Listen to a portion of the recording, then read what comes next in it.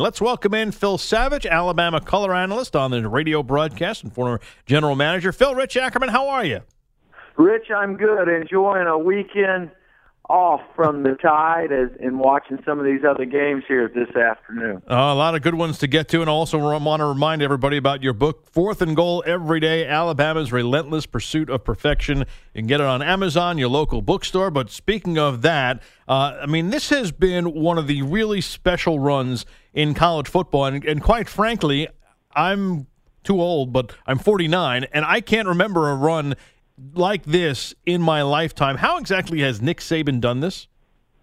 Yeah, it really is remarkable. I mean, when you go back to the 2008 season, there's only been 3 regular season games, and they were really all in the 2010 season where the national championship was not at least still a reasonable goal for Alabama. So every game has mattered for them for, in essence, the last decade or so, really 9 seasons. I think that the leadership at the top, again, I use the word relentless pursuit of perfection in the subtitle because that's really what it is.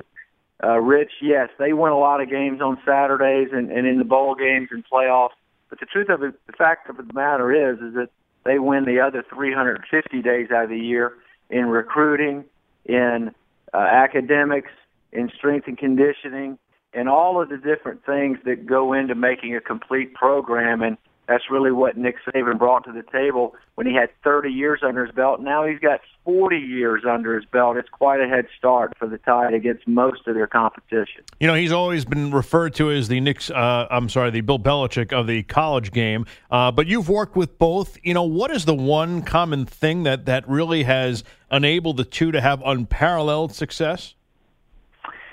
Well, I think a couple of things. First of all, the football intellect. I mean, these two operate at a level that's far superior than most in terms of really understanding the depth of the game at all positions. I think, secondly, their work ethic. I mean, these two are extremely driven to be successful. And then the third thing I would say, Rich, is that they both have shown the adaptability. You know, when Bill Belichick went to the Patriots, they were a power run game.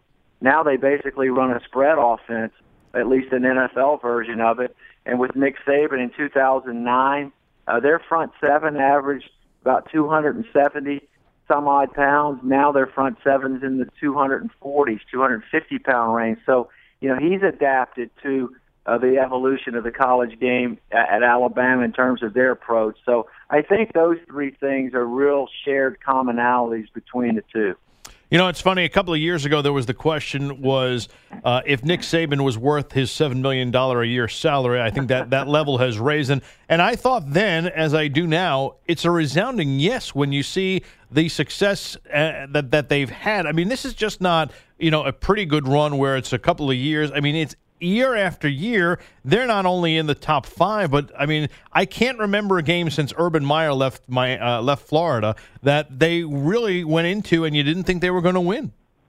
Yeah, they've been a favorite virtually every game they've played, which is a role that you have to embrace. You know, sometimes you get the chance to relish being an underdog. Alabama rarely gets to do that, and they've embraced a mentality, Rich, of competing against themselves, playing to what they refer to as their standard, regardless of opponent. And the way they do it, honestly, is that, you know, their approach to the Florida State game to open the season was exactly the same the next week when they played Fresno State. It'll be exactly the same next week when they get ready for LSU, and then a few weeks later when they play Mercer, of all people. They just have a systematic approach that is in place for them. They adhere to it. There's a lot of discipline involved from top to bottom, and that really has been, I think, one of the main distinguishing features about the program.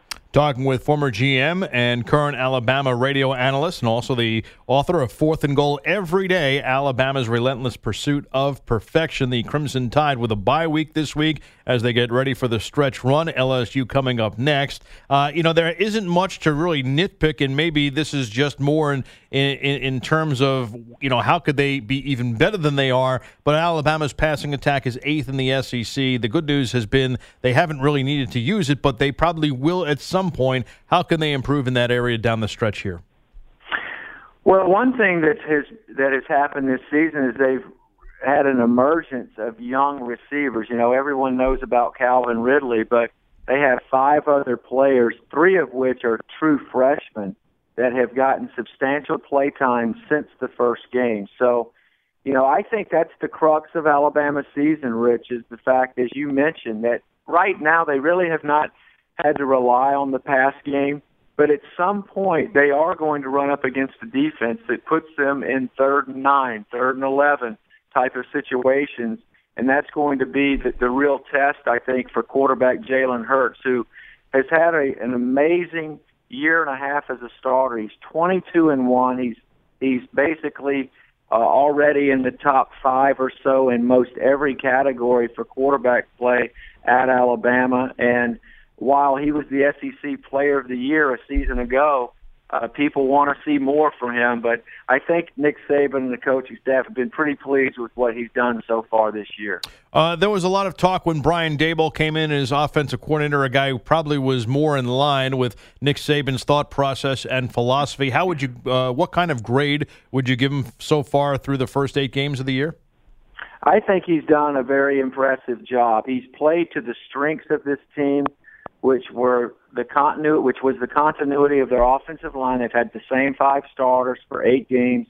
They have a stable of running backs. Damian Harris has been the best so far, the most consistent, but they get touches to Bo Scarborough. They get touches to Josh Jacobs. Even Najee Harris, the true freshman, has been in the mix because they've blown so many games out. They've been able to get even the young players on the field. But I think that the key factor to me in Brian Daboll is that he has been a consistent, ever-present voice in the ear of quarterback Jalen Hurts. When they come to the sideline, of course, they have a specific way to sit on the benches, but you see he and Hurts together sitting on adjacent wooden stools, essentially. I think he's done a nice job of coaching Jalen, and again, the consistency has been there. Hasn't been a lot of fancy things.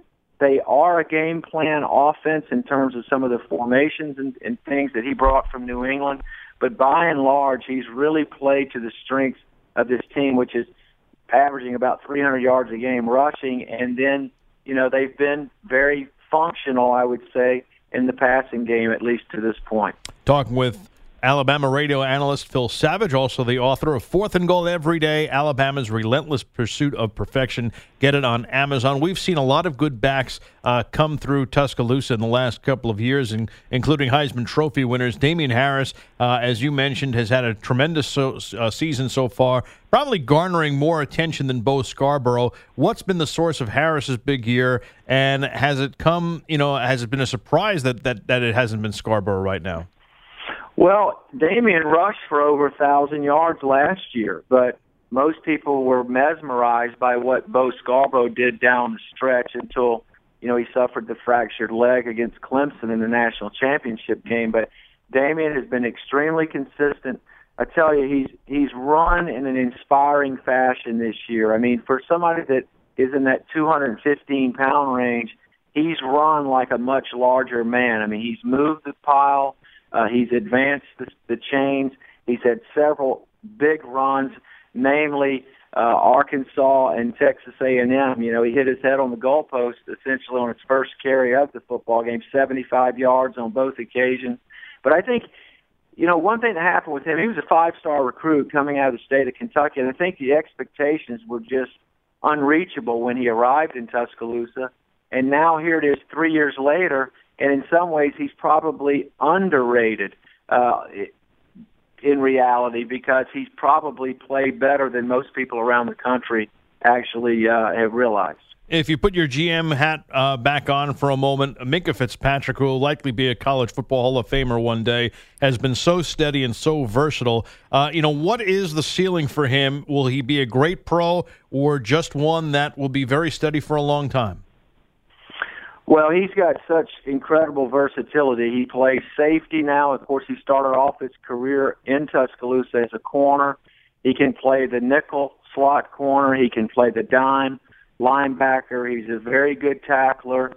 He can blitz. He's got an instinctive nature about him that is very unusual for a young player. I mean, I remember the very first film clip I saw of him. He was on top of a skyscraper in New Jersey doing backpedal drills in the snow. You know, he had committed to Alabama, had signed with the Tide, and they found a video of him doing these defensive back drills on the rooftop in New Jersey. And as soon as he arrived, he just really picked up on the Nick Saban, Kirby Smart, now Jeremy Pruitt system and scheme. He's almost like another coach on the field, except he's got a lot more athletic ability and speed than most of the coaches on the sideline.